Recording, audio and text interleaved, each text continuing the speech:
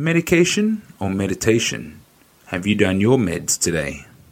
Welcome to the Paradise Paradox. I am Aaron Battle, and in today's broadcast, we're still talking about Australia life, Australian television. I can't seem to get this out of me. The episode's a few weeks old, but we have a quick talk about how there's ramping up for an apparent war. We don't dwell on it, just a little bit.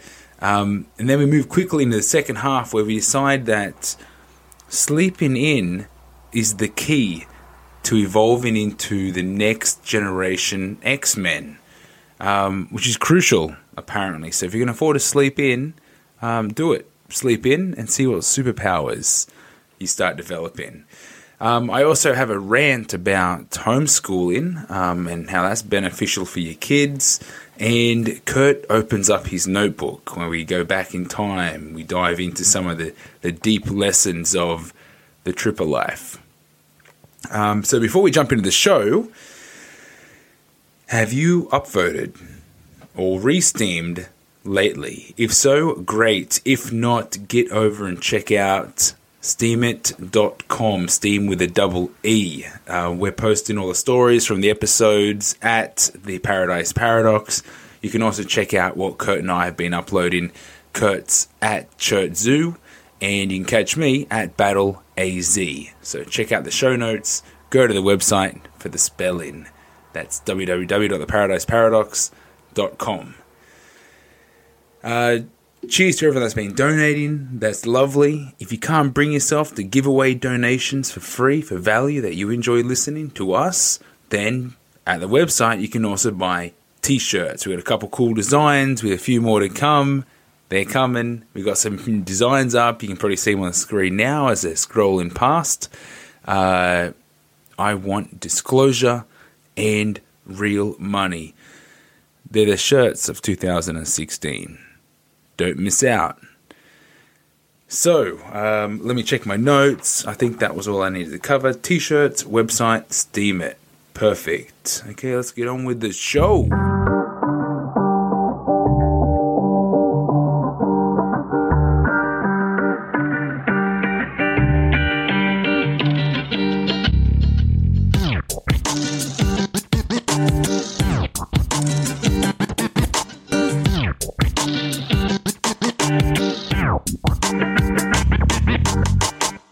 Let's talk a little bit about energy.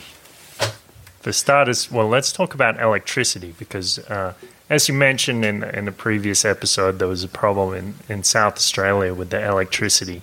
Across the whole state, shit went down for a week. I did see a headline that said, one single house in South Australia had power during that time, and the house had solar panels and a Tesla Powerball. Yeah, I thought that was cool. Yeah, maybe there'll be a lot of Australians investing in Powerwalls from now on. Well, it definitely sparked my attention, and I said, hey, Dad, you thought about... Sparked my attention. Yes. Zing! Okay, that was unintentional. Sorry about that. Go on. I don't think they're that expensive. Well, I think about what... I'm just having a guess here, but from short documentaries, about $3,000 for a power wall, plus whatever it costs to install it, plus whatever it costs for solar panels. So, okay, that's pretty getting up there, but, maybe even say around 15 to 20K. I mean, that would be ballpark figure for a pretty sweet off-the-grid power system. Yeah, well, last time I looked into it, I remember it was around 9 or 10 Australian, 9 or 10,000 Australian dollars. So wow. It's getting in an affordable range for a lot of people. We take out a personal loan that might pay for itself, or a secured loan. Yeah. So then you were saying something about what happened the other night in New South Wales. Okay, well, what happened with South Australia was extreme, okay? And every politician that's come on to say that, he's like, because, comments about the Australian grid and First World and everything is top-notch. having an outage of power might be, something like an hour or two between 2 a.m. and 3, 4 a.m. with upgrades. You don't expect for the grid to go out anytime, really. I mean, you think if something happens, just flick the switch and we'll start channeling from somewhere else. But South Australia's extreme. I think some places could possibly still be out of power, and that could, I don't know, upwards of towards a week without power. But so all of Australia is kind of on edge because nobody wants to experience that and no one's prepared for it. And then just the last couple nights, we are just watching television, movies. I'm talking maybe between 8 and 10 o'clock at night. There's rolling bands on the bottom of the television, like a little news ad that would say a little telly ticker. Yeah, like the planes that fly through the sky with the big banner behind, kind of like that, but no plane. It's on the bottom of your television. Just like don't mind me. I'm just going to implant an idea here in your mind while you're tuned out and tuned into this movie. Just in case, be prepared if you can, but no need to be alarmed. Possible power outages, power roll. What do they call it? Blackout, rolling blackouts. I don't know. I remember that. I don't know. I'm talking backwards. Rolling blackouts.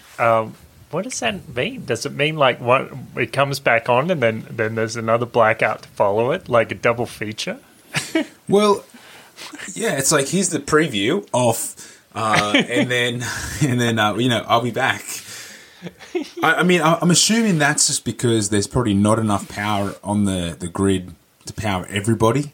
If that was to happen, there was no power loss here, so there was nothing to be concerned about.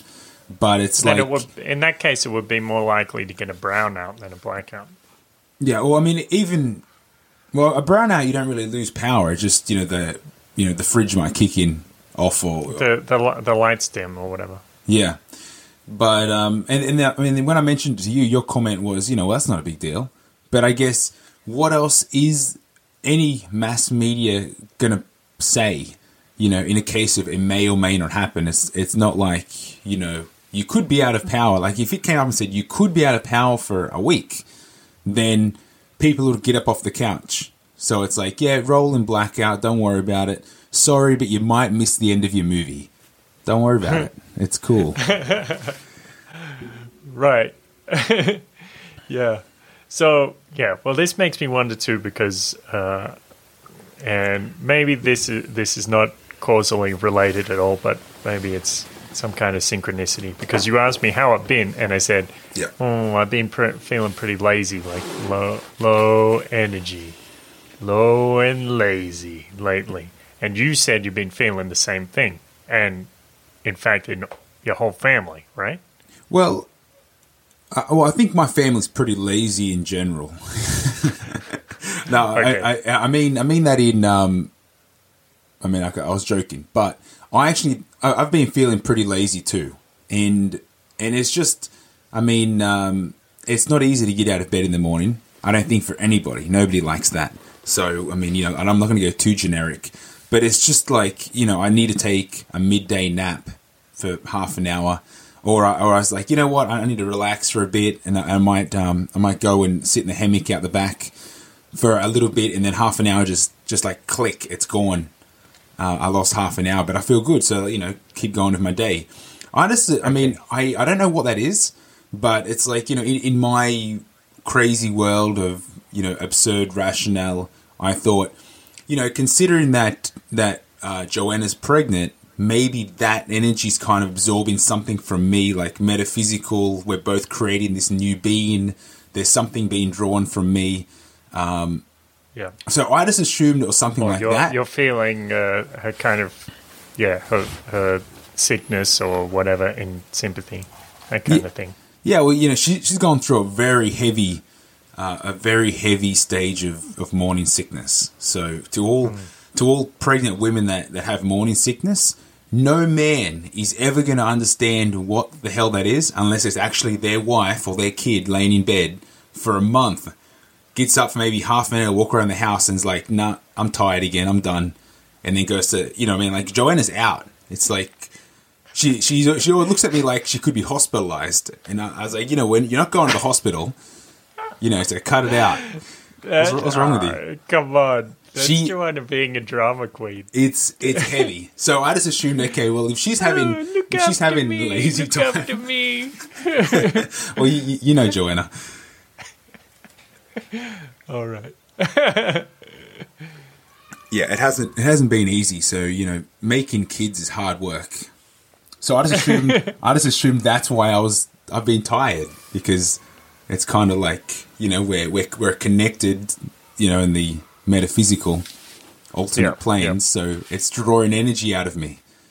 But you said you're tired as well. Fine. Well, yeah. Family wise, I mean, everyone's fine. They're probably just, my bro works 2 jobs. He's working too much. Everyone's just busy. So I guess it's normal to be tired. But when you said you're tired as well, then I started thinking, well, I'm not surprised, because I feel like there's something bigger happening here. Yeah. Well, I've been sleeping 9 hours a day or something. And just, I wake up in the morning. The good life. Still tired. I think I won't just, normally if that happens, I might set an alarm for 20 minutes or so and have a nap and then get up. But no, I've been like, fuck the alarm. And why not? Because this is my life. I totally get that. It's like, who am I to deny myself what I want? Yeah, it's probably, I don't know. For the short term, I think it's kind of healthy to listen to my body. But if in the long term it persists, I'll probably have to figure out a way to bring myself back up to a higher level. But even now, I feel kind of not exactly weak, but I feel like this laziness in my body, and it's not like I've been working out or something. I mean, not just some squats in the morning, but I feel like my body's like a rag doll, like whew. Yeah. And I have no idea why. It might be because I've been eating a lot of meat lately. You've been back on the meat. Yeah, more than usual. What's crazy? Once or twice a day. Yeah. Yeah. Okay. All right. Through anyone following the podcast would know that we kind of go on and off meat, try different experiments, cut back. We're conscious of our intake as well as the way it affects our body. But I would have to say that I've been eating more meat as well, and that's only because I'm back in Australia now, and meeting up with friends is like you go out, and I don't want to be the annoying one. I don't feel strongly enough to say, okay, I don't want to go to a normal restaurant. We need to find a vegan or a vegetarian place. So it's like just going with the flow, and then you look at the menu and you're like, I could order the only thing here that's vegetarian, and that's like $20 for a salad, or I could pay roughly the same amount and get like something that seems more value. Yeah. Not being an asshole here, but $20 for a salad. Where are you going out? Oh my! In Newcastle, man, you want a salad? It's like you're looking at entry level, $16 to $18, depending on whether you get the croutons. I don't know. It's insane.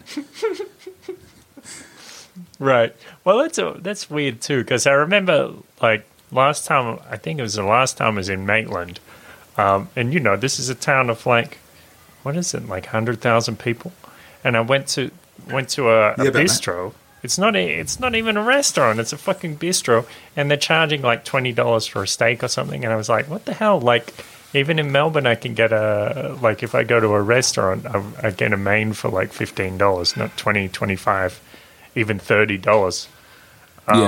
It's kind of weird. It's like some kind of bubble, or there's not a lot of competition in restaurants if you want to go out, I guess. Yeah, you know what? I haven't been here long enough to have really looked around to say, maybe there is better value, but I think this happens pretty much everywhere. There is an accepted price of what I'm willing to pay for things, and it's not really. I'm not sure if a new restaurant does intensive market research, or just goes and hangs out at two restaurants around the corner and go, well, they're charging that, I can probably get away with this. and everyone just levels out at the same price. It's like, how scientific is that? And yeah, I think everything's overpriced. Yeah. Well, I guess it's not like people are going to stop going to restaurants, so I guess they have their work cut out for them. Yeah. So. Well, yeah. About the meat. I'm thinking that the meat definitely slows you down, because that's what I've pretty much always experienced. But I think what you're talking about, like just ragdoll, heavy body experience, and it's not even as well as body. It's like even a bit of a lethargic mind, because in the morning when you have to get out of bed, it's so easy. Like it's easier than normal to decide, yeah, I'm going to give myself an extra half an hour or whatever. So I'm looking at the time calendar-wise and say, what's actually happening right now? And there is a lot. There's a lot going on. Energy-wise, I think I haven't been following astrology or the stars, as in, is there something bigger happening here? It's definitely not coming through the media that I follow. But, I mean, with all the end of the Jubilee year and the big cycle of the Shemitah debt wiping cycles, that is it's not a coincidence that it's coming around the same time that we have this. As much as I'm in Australia, you're in Mexico, and we probably don't care much. The US election is like just driving the whole world. Everyone's watching that as if this is like president of the world. That would be scary as hell, but essentially it is, because you're thinking someone's going to, either way it's going to upset the world big. And then you got all the other bits and pieces that are coming out with it, like like the fact that all the main presidents and prime ministers had to meet up in Israel this last weekend, a big party, and they're like, what's actually happening here? Like right now there is something bigger, and even my dad would say things like, yeah, we're probably going to go to war. I'm like, what makes you say that? He's like, yeah, because SBS and ABC are only pushing World War II documentaries right now. That's an interesting thought. No, that's Dad's way of thinking.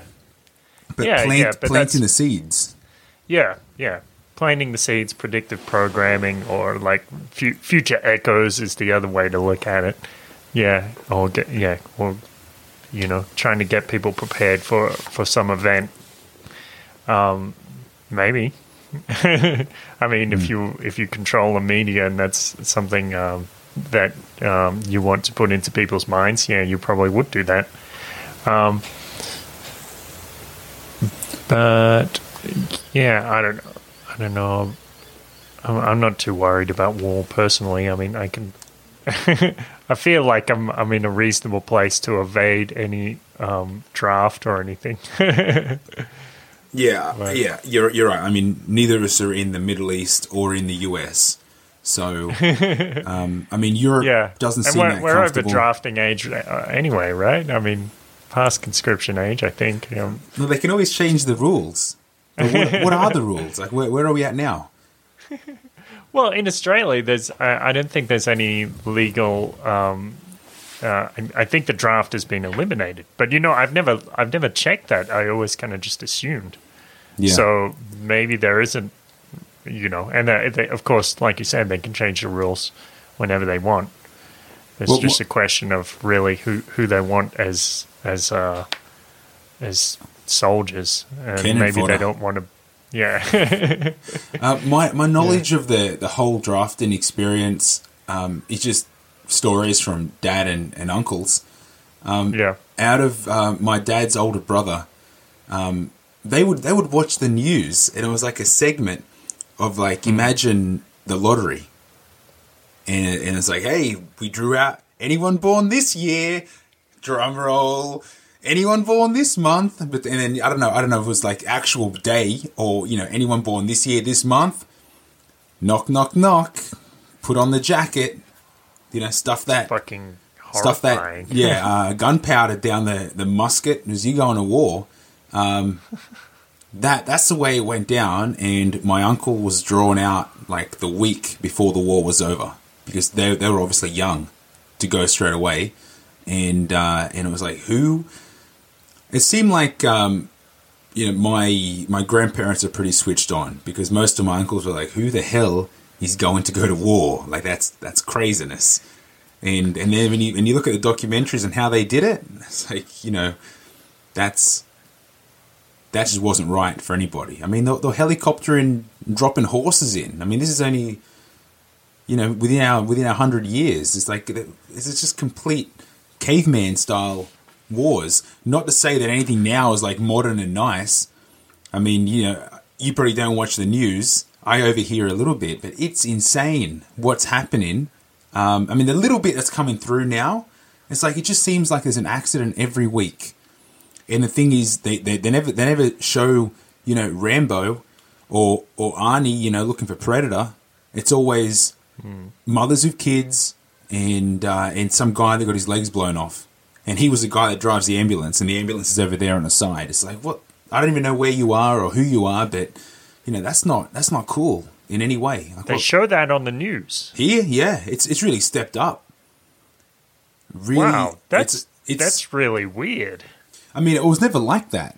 I mean, Australia was always, the news is always very, it would show like a car burned on the side of the road, or maybe, like maybe some soldiers like trekking down the street with their arms, but it never showed like real graphic stuff. Like, I'm talking like pieces of bodies now is like, passing the bar. It shows like almost like, live, I mean, not live, but, straight footage of them pulling through rubble and dragging kids out from underneath, bricks and dust and dirt, after a house has been bombed, or the hospital, actually.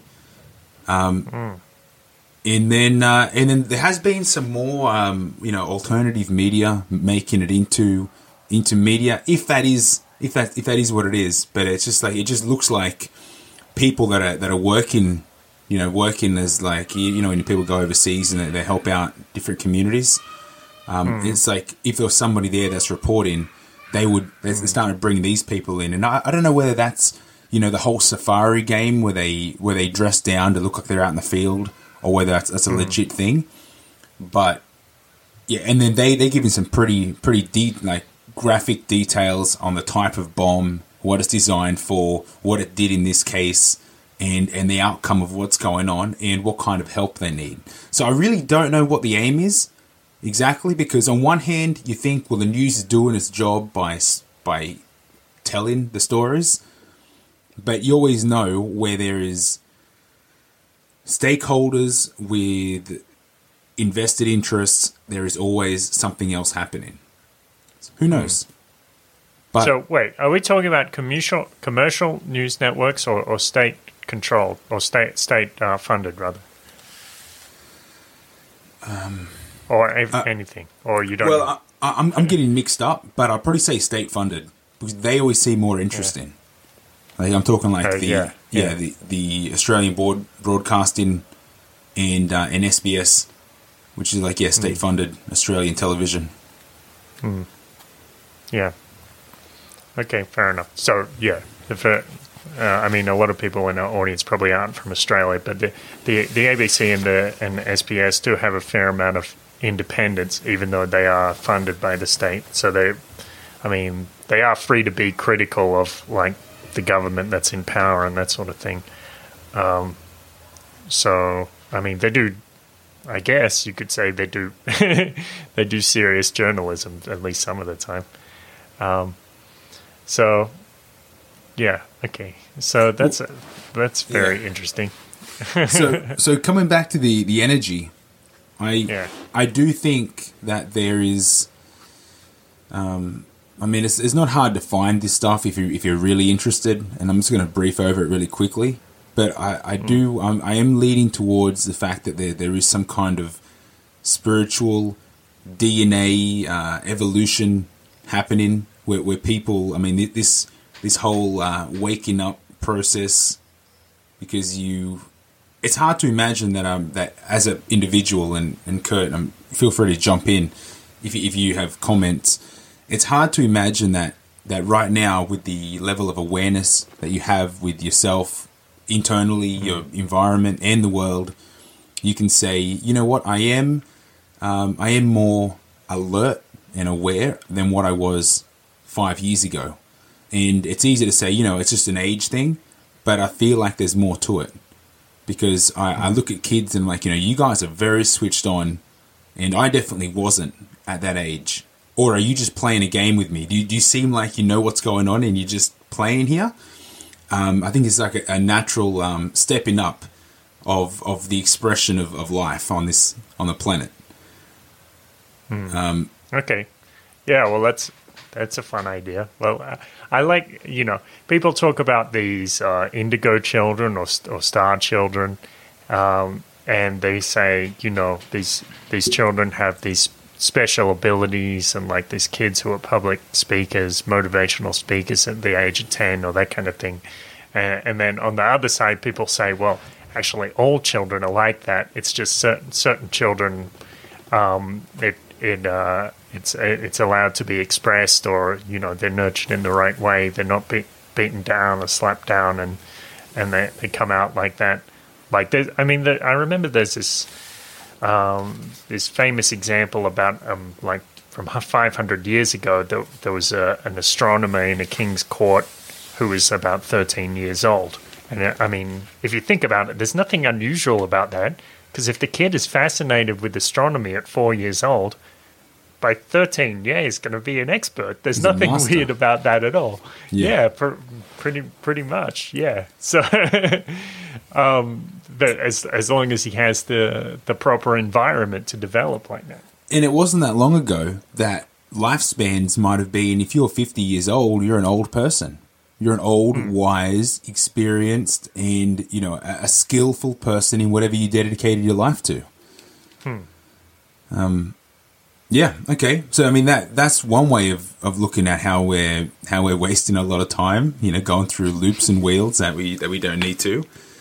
But but in regard to this, like this evolution of genetic expression, I mean, I like to play with the idea that, you know, the fact that we are who we are, as in, you know, I'm me, you're you, but we're like in this body. We're not the bodies. We are, you know, our own cosmic beings or something. The essence of who we are, and we're just trapped inside this human machine for a short period of time, and then whatever happens after that, we move on to the next thing. But I think if we're only in this body because this body's able to house the consciousness that we have. So if we're moving through the real estate of the universe on this Earth ship, and we're moving into an area that's got more energy, what would happen? And I mean, I'm not the only one that thinks this, so it's not exactly crazy. And you know, I've read a little bit about it. Honestly, not enough to explain it very well. But the idea is that as we move into a higher energy vibration of the universe, everything on the planet just steps up. And this kind of moves from the growing Earth theory to what is consciousness, to what is, you know, the human being in its maximum capabilities. So, you know, there's quite a bit in this. And I think there's something happening right now that could tie into pretty much everything. You know, the human world experience breaking out of these government prehistoric control systems. Even chemtrails would have something to do with it. Like, everything has something to do with what they're trying to stop from happening. And that's why we're feeling tired, because we're upgrading and we're going to take a little, you know, it's kind of like when your computer's reloading software, you can't have all the applications open. So just wind back, sleep in an extra hour, and enjoy the upgrade. Yeah, well, it's a fun thought. I guess we'll find out within, I don't know, maybe within a week, maybe within 10 years. Well, just when you feel like sleeping in, and not just you, I mean everybody, if you can afford to do it, like, I mean, you're not going to get in trouble from your boss at work, or you don't have to be anywhere, or you can make up a good excuse and hit that snooze for an extra hour. It might mean the difference of becoming the X-Man you want to be or not. Because, you don't want to disrupt the evolution. Yeah, go with the wave, go with the flow.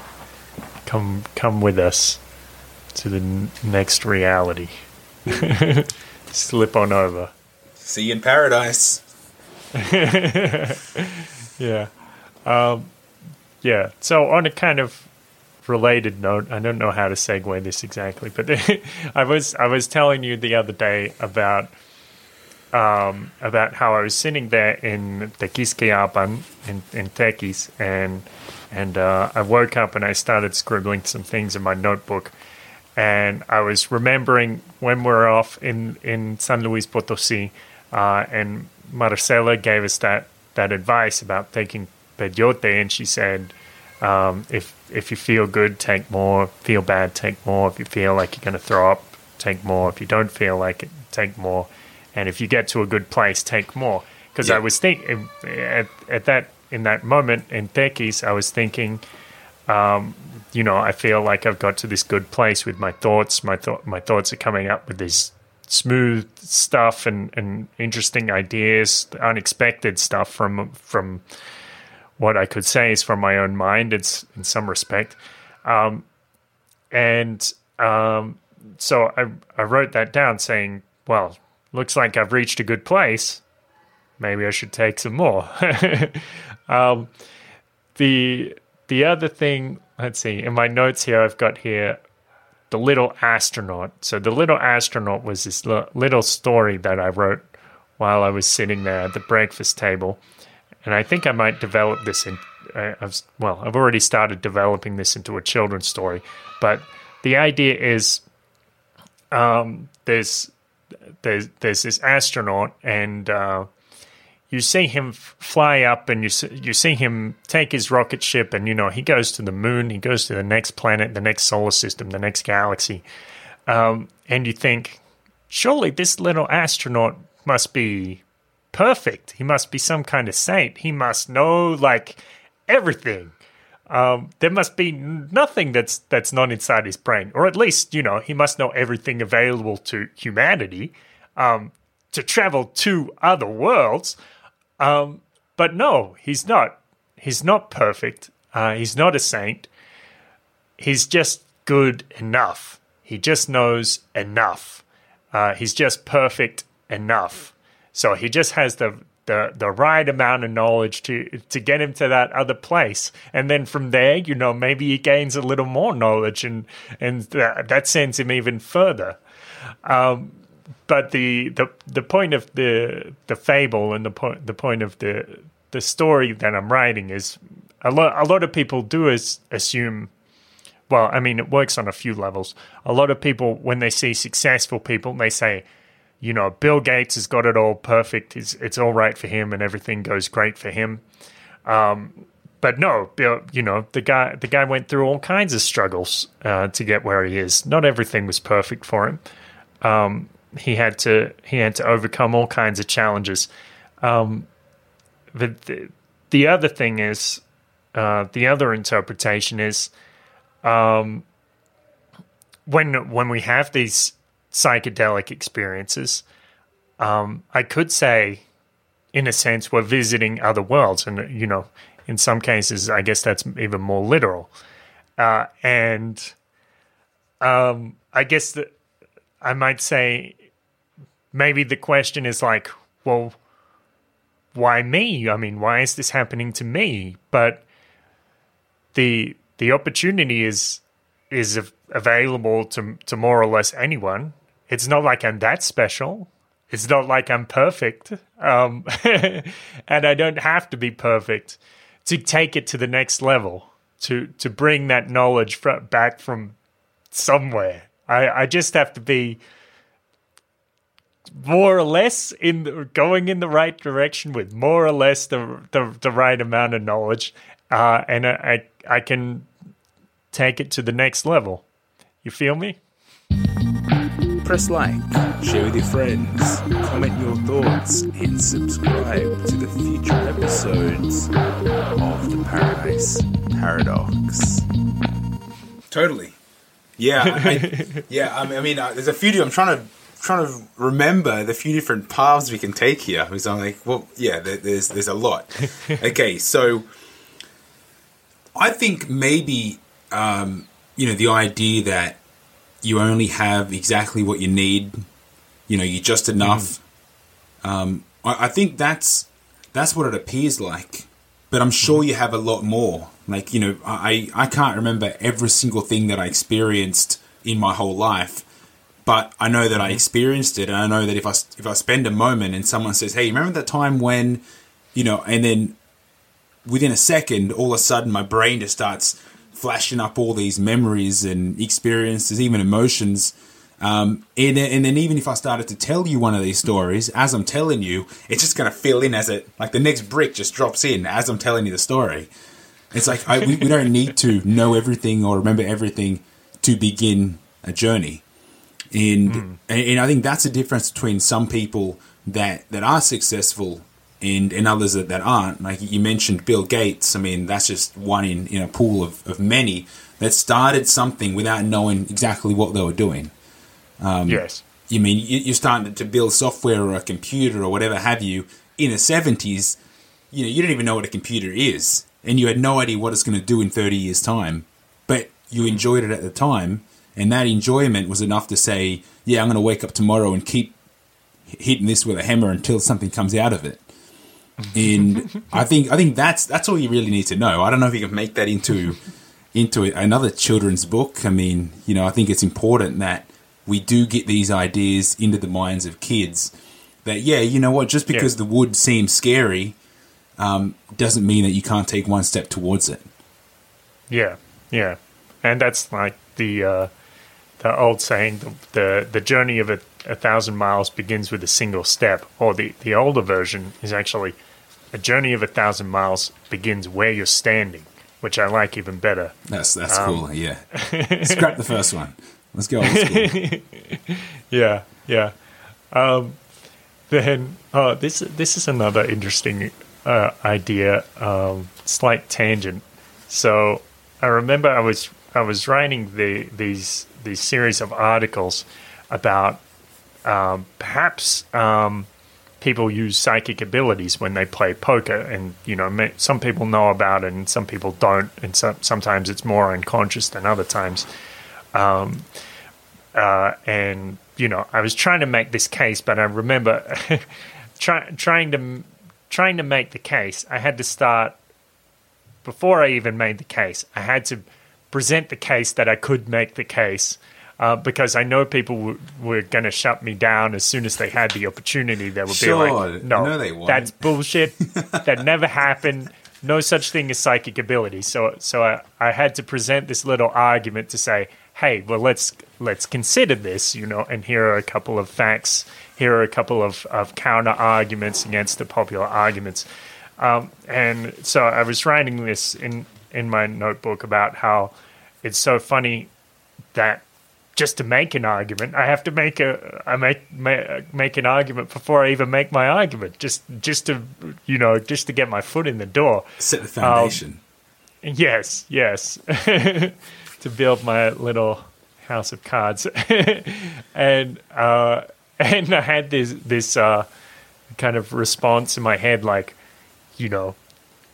we've been preparing you your entire life just to start talking to you. So put it into perspective. Yeah. You dig? Yeah, totally. I mean, that's actually a very powerful mindset to have.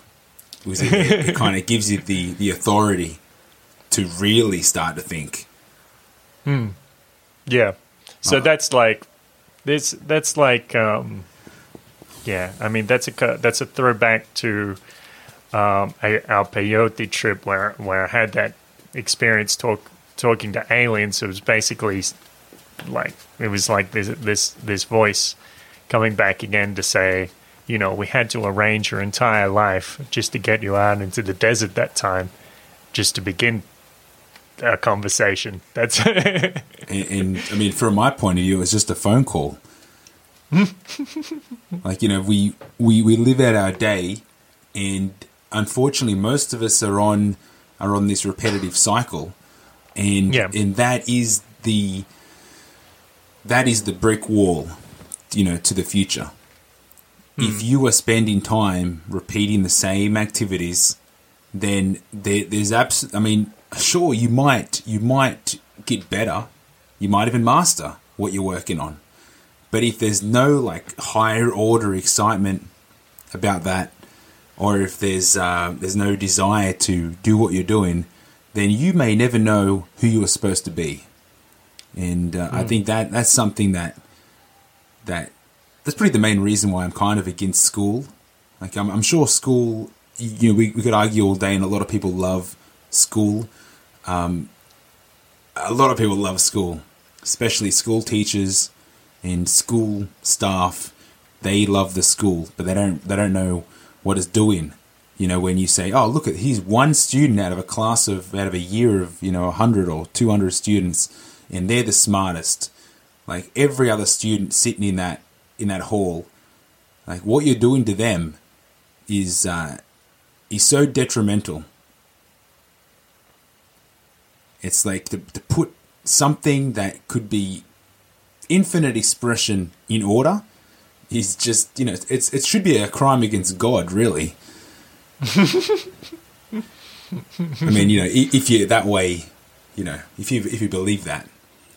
Otherwise, you know, just lock them up. That's all good. Throw away the key. Is that how you're going to treat your child? Well, okay. Well, it hasn't really been officially announced on the podcast, but you know, I'm thinking it about.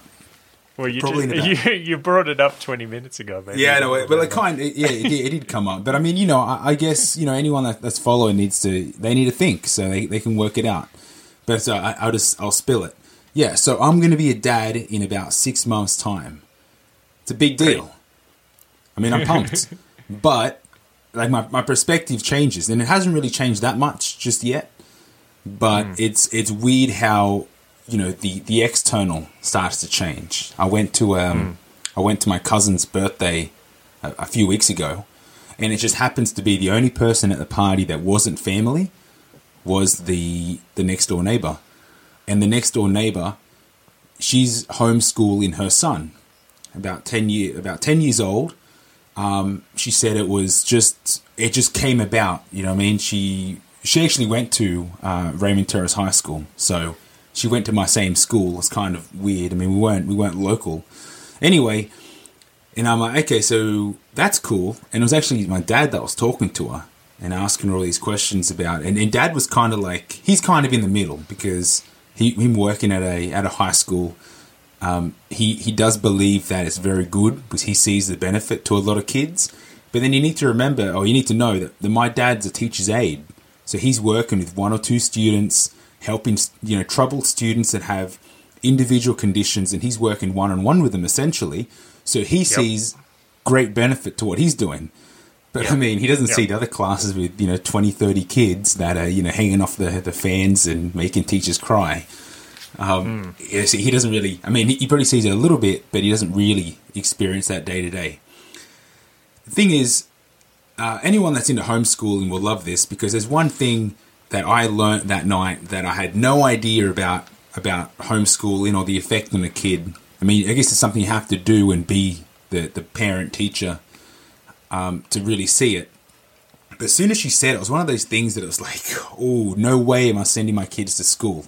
And I mean, if you have kids at school, that's good. But I mean, there's other options now. I mean, my sister, she's going to send one of her sons to a special school. Not that it's like, I don't imagine it's too different. Just that the classes are of, you know, 5 to 7, maybe 8 students, not huge classes. So, and I mean, both parents are working, so homeschool, lovely option, just not a luxury that they have. I mean, I get it. We all have different lifestyles. But jumping back to homeschool, the thing that really blew my mind, and I'm already kind of on this track, so I'm designing my life from now towards, either myself or Joanna being at home and teaching our children or working out something similar, is that when kids don't go to school, they don't have this mentality of, I go to school to learn, I come home to relax. I already did my learning. Point. I don't need to learn anymore. Kids that are learning at home, they don't turn off. They're like, if I'm not learning something, if I'm not playing with something, then what am I doing? Yeah. And I thought, holy shit, all these kids that jump on the school bus at 3:30 and then run home, and like, no way am I even touching a book. I don't even want to do my homework. I don't want to read. I don't want to study. I don't want to learn. I don't even want, like, does that mean I'm going to be learning? Yep. No, I'm not helping you with that. You know what I mean? Like, I don't want to learn. I already went to school. So why do I have to go to school again? I don't get it. Why we are training our kids to have learning time and not learning time.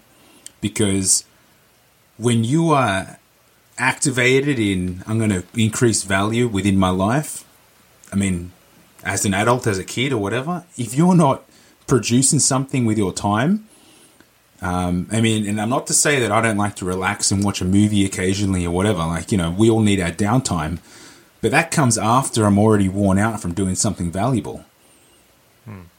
So there's kind of like that balance, and if you're training your kids to go on and off, then you're training them for a job. Full stop. It's crazy. And I got that from the party. I was like, I never, what? Kids think like that? Yeah, that's great. Another puzzle piece. Clicked right in there. Yeah, that's awesome. Cool. So, let's see. My next point is, this is what I wrote down. Either you're winding down or you're preparing for the next trip. So this, I don't know where these ideas come from, but this is like my own brain or my own mind putting this ultimatum towards me. Listen, you're fucking going out to the desert, whether you like it or not. But we're not exactly that. But I mean, at another point in the first session, writing stuff down, it was like, I said, well, if this is on, we're on this infinite spectrum of knowledge, and I can stay where I am, or I can move the next step, and there'll still be infinity in front of me. So I can just stay here, and it's like, yeah, sure, you can. But then the other perspective is, are we fucking doing this or what? So what are you looking for? Oh, well, that was the other part of what I wrote. Because it says, I wrote something like, I have no idea what I'm looking for. Like to go out there and talk to Aztec kings, to talk to Huirarica from thousands of years ago, shamans that are lost out in the desert still, or I don't know what. Yeah. Or talking to meme traders from other universes. It's, let's see. Yeah, it says either you're winding down or you're preparing for the next one. So which is it? The desert is calling me. What do I expect to find when I get there? To talk to fallen kings, shamans, the spirits of Huirarica, people who have been there for thousands of years? I guess the point is, I don't know what I find. I don't know what I'm looking for either. Then I asked the question, what have I got out of it so far? And this is a very weird question because, I mean, from an everyday life point of view, from a normal, sane, rational, like there is an objective reality point of view, I say, well, basically, maybe I've got a couple of interesting ideas. Maybe a couple of things which will help me write an article or write a science fiction novel, and that's it.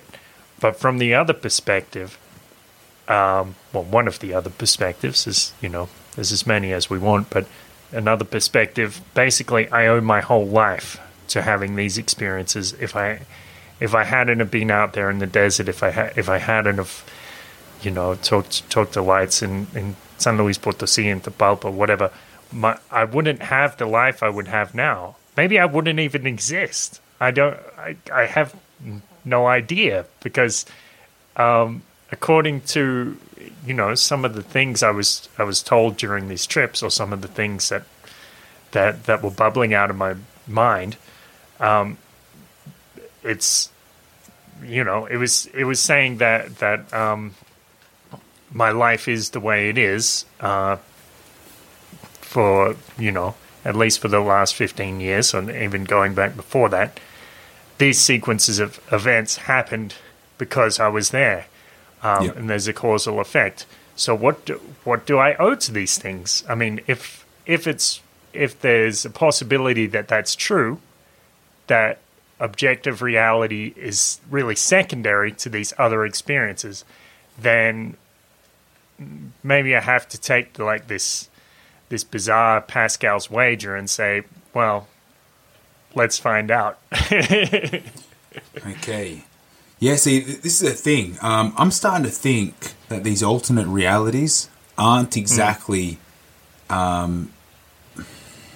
can I say this? Okay, you mentioned that we have reality, and then we have like these alternate realities. What I was saying, I was talking about perspectives, but yeah, I guess that's another way to look at it. Yeah, sure. Because I don't like...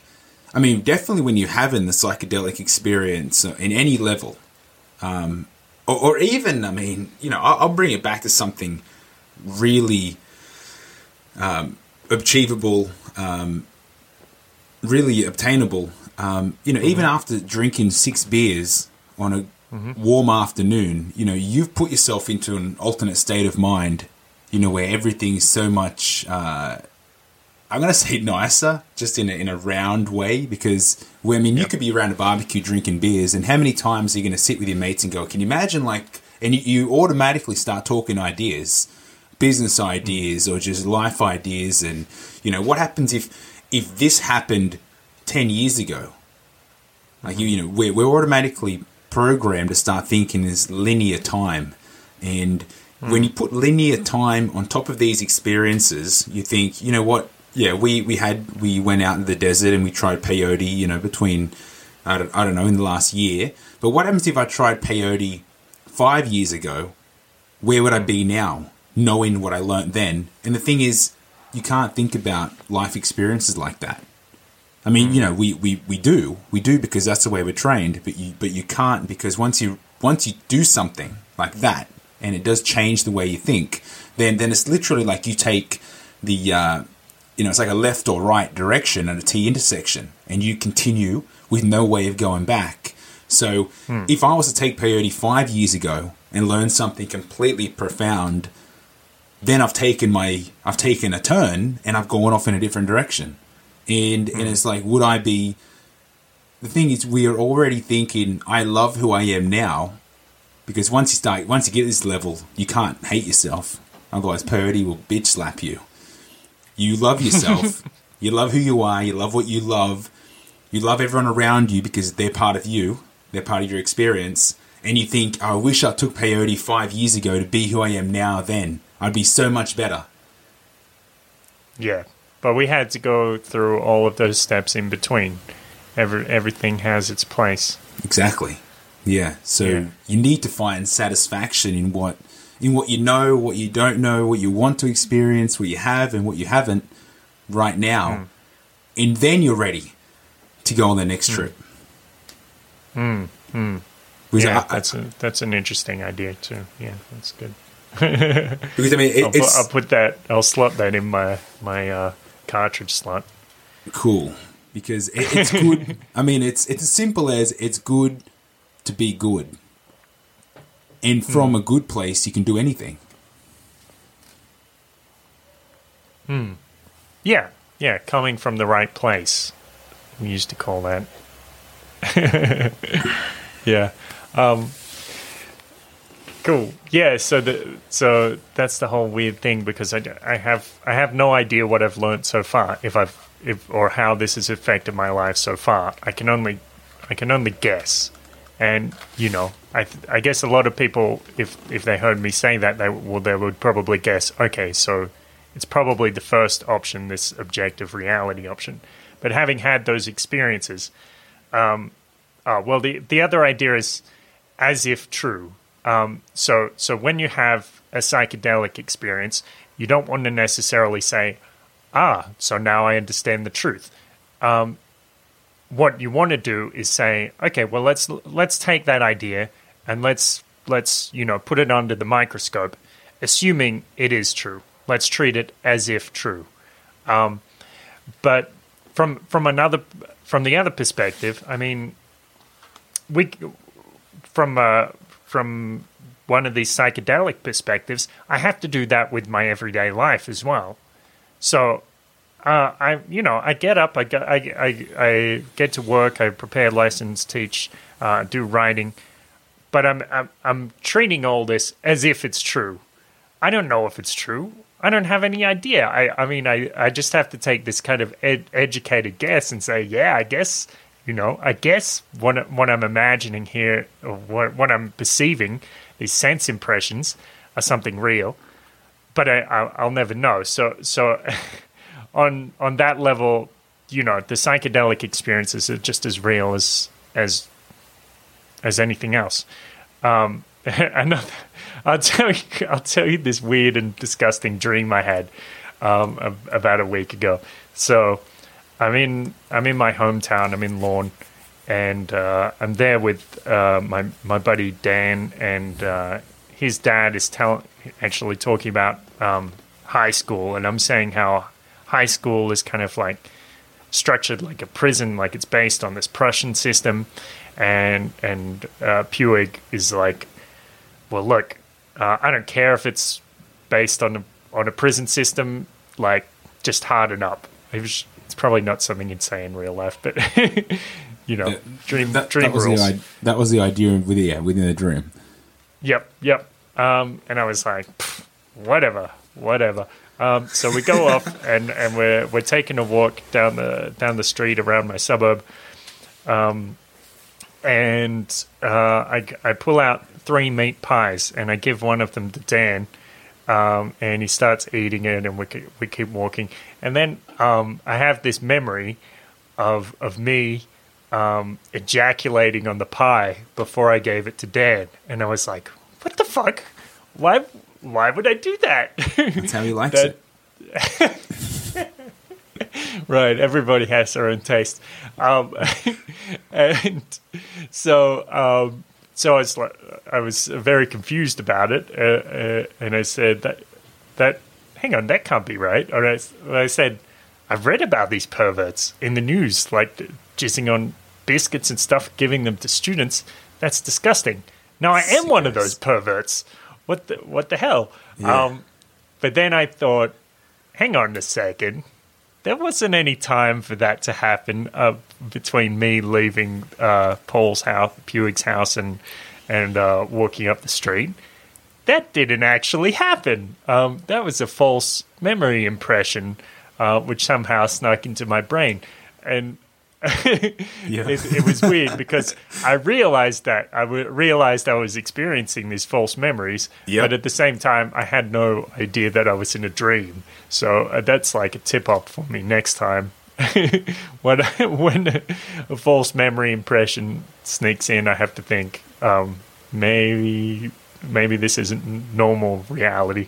Anyway, so the other thing is, and that's just good practice to be questioning reality, dreams. I mean, if you're doing that all the time, that's just solid. Right.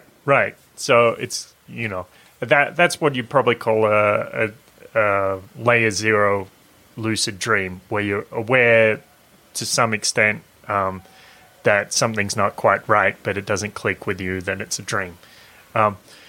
So let's see. So the next point is ideas, or the size of your ideas or the size of your mind determine the size of your reality. Ooh, that's a good one. Yeah.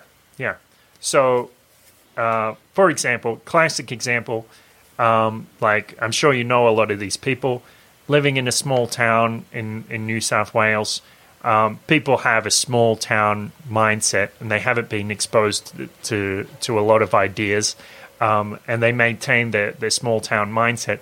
But as someone that just by chance has a mind, maybe they read some books and they get their old thinker coming up with something from their imagination, and they say, well, hang on, there's more to the world. And they leave, like both of us did, they leave the small town, they go to another city, and then they start to consume more ideas, and their mind starts to get bigger and bigger. So the other way I like to put it is maybe it's like left foot, right foot, like ideas and mind, or mind is the left foot and reality is the right foot. So your mind gets a little bigger, then your reality gets a little bigger. Then because your reality got a little bigger, you can see that little extra bit of that extra idea. Then you can to follow that where it goes, and you keep having this bigger and bigger reality. Yep. So, yeah, I mean, we like to have this reality that spans towns, cities, countries, and perhaps even realities, universes. Why not? And if I can somehow either, get something to bubble up from my subconscious or get something to beam in from somewhere else, I don't think that I can escape the idea, the conclusion that that is going to make my perception of reality more complete, or to put it another way, my reality bigger. Yeah.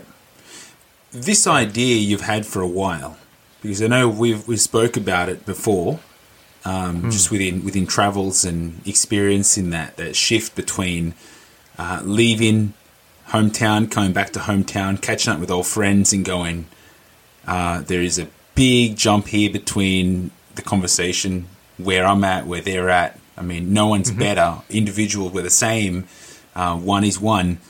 But there's like just a big shift in interest. I think, I mean, I could pretty jump back 15 years comfortably and say, we've been talking these sort of ideas. Yeah, when did we meet? About 2007, I think. That was, I mean, okay. Really? I don't know. Just I feel like it was earlier than that. 2007 to 2006. Okay. Yeah. All right. Well, I mean, even if you say 10 years, I mean, this is back we're knocking on doors, and I recall very clearly a day that I'm sitting in my car. Like I just got sick of doing. Maybe I finished my street or whatever. Like, let's say we finish at 7. It might have been 6:45. I'm like, you know what? I'm just going to go.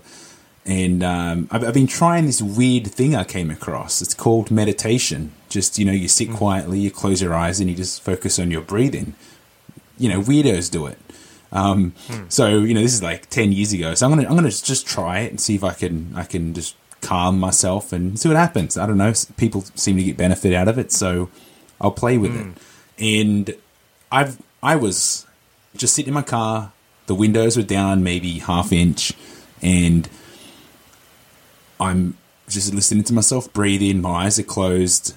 I can hear the faint cars on the main road, the next block up, just cruising back and forward. And in that moment, I'm fully aware, fully conscious of this big black room that I'm in. And it's just the blackness behind my eyelids. And the thought dropped to my head, if you're in this black room, how big is it?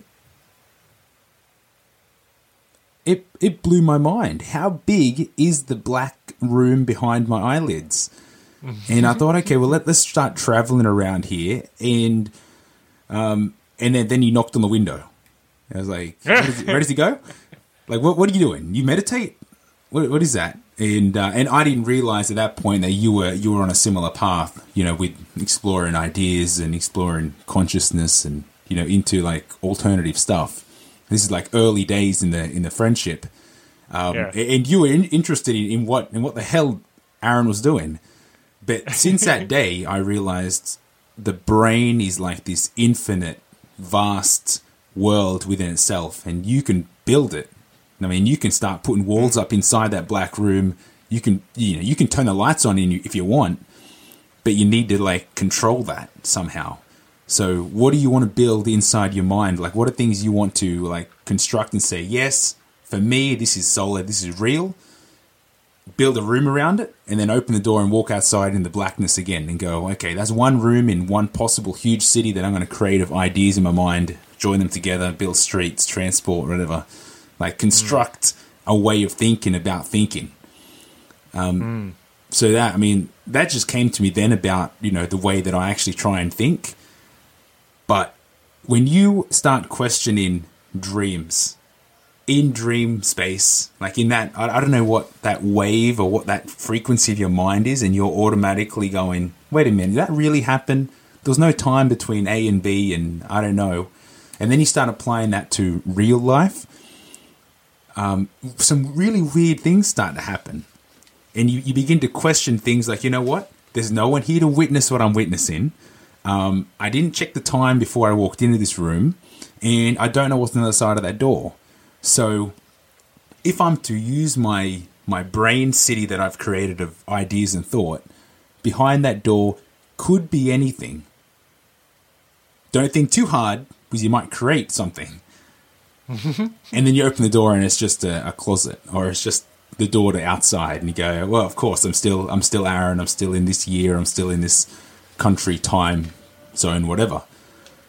But then you start applying it to things like you find a tin that's got no label on it, and you don't know how long it's been there for, and it's in a kitchen that's not even your kitchen, and you're like, I'm going to open this can and I'm going to eat whatever's in it. What could it be? And of course, you're thinking it could be like mashed peas or beans or, I don't know, sliced pineapple. You have all these ideas, but if you don't open it, can you be satisfied knowing that you'll never know what's in it? Right. Well, this is, I think this is kind of like the idea from the Tao Te Ching where he writes, the perfect music is silence, because silence has the possibility of any note. Lovely. But why make a single sound when all of the possibilities are there? Yeah. So I play with this. I put my hand on Joanna's belly, and I say, boy or girl, twins or single unit. I don't know. It could be anything. You know what I mean? I got no idea who this next person's going to be, and what their journey is going to call them to do. And I think that's exciting. I think if I can create what's on the other side of that door, what would be the ultimate choice? And be conscious of what you're asking, the huge machine to give you. What could I be gifted that'd be ultimate? I'm thinking twin girls would be pretty cool. I mean, if your wife's expecting and you find out you got twin girls on the way, that's like jackpot, right? That's cool. Yeah, I mean, I'll be cool, whatever. You know what I mean? First son, that'd be mad. A girl, that's cool too. I'm all about equal opportunity. like it's all good, but what would be jackpot? And then just to put it out like a thought, that's what if I could choose, what would you choose? And then, this is just one example. You leave your front door of your house every day. What sort of day are you choosing? And are you choosing it, or are you willing to accept whatever? I don't want to accept whatever anymore. I want to choose everything. So it's just a thought. Just put it out there. Not saying you're going to get what you want, but just think about what you would like, and then going, yeah, that would be cool. And then see what happens. And then take it as it comes. Well, that's kind of what you do when you throw down peyote. It's like, it'd be mad to meet aliens, but whatever. Right. Yeah. Roll the dice. Cool. Shall we cap it off there? Yeah. Yeah. What's the ending? What's the moral of the story? The moral of the story is, I don't know. I don't know. I think the moral of the story is, it's like, well, it's for me, but it's not necessarily for anybody else. The moral is, we have the opportunity to push things to the limit. So I might well do that. And see where this strange path leads. Yeah, that's very cool. Yeah. I'm looking forward to hearing you say, you know what, the path never ends, and I'm good right here. But I think that's for old people. Like, I think if you keep running, then you stay young. Yeah. Yeah, well, I don't think, yeah, on my deathbed, I'll probably, if that day ever comes, I'll probably be like, okay, next trip. Yeah. I'm preparing for the next one. Awesome. Know what I'm saying? Yeah. So, yeah. Cool. That's it. And that's a wrap. Another emergency episode of the Paradise Paradox, episode 138. Psychedelics Forever. Because when you feel like you've had enough, take more. When you feel like you feel good, take more. When you feel like you're starting to get the effect, take more. When you don't feel so good, when you feel bad, take more. And when you wake up late and you run in to work and you know you're not going to make it and you manifest in traffic, you probably should just close your eyes and take more. So, show notes. Go to the www.theparadiseparadox.com/138. It's been episode 138. If you're not after show notes, you should go there anyway, because we always throw in a few related links and episodes that kind of cross over some of the bits and pieces, the themes and the ideas that we include in these eps. Thanks again to everyone that's donated. We truly appreciate it. It's lovely. It's value. It keeps us going. Don't forget to be free, be generous, be love, and be yourself. Peace.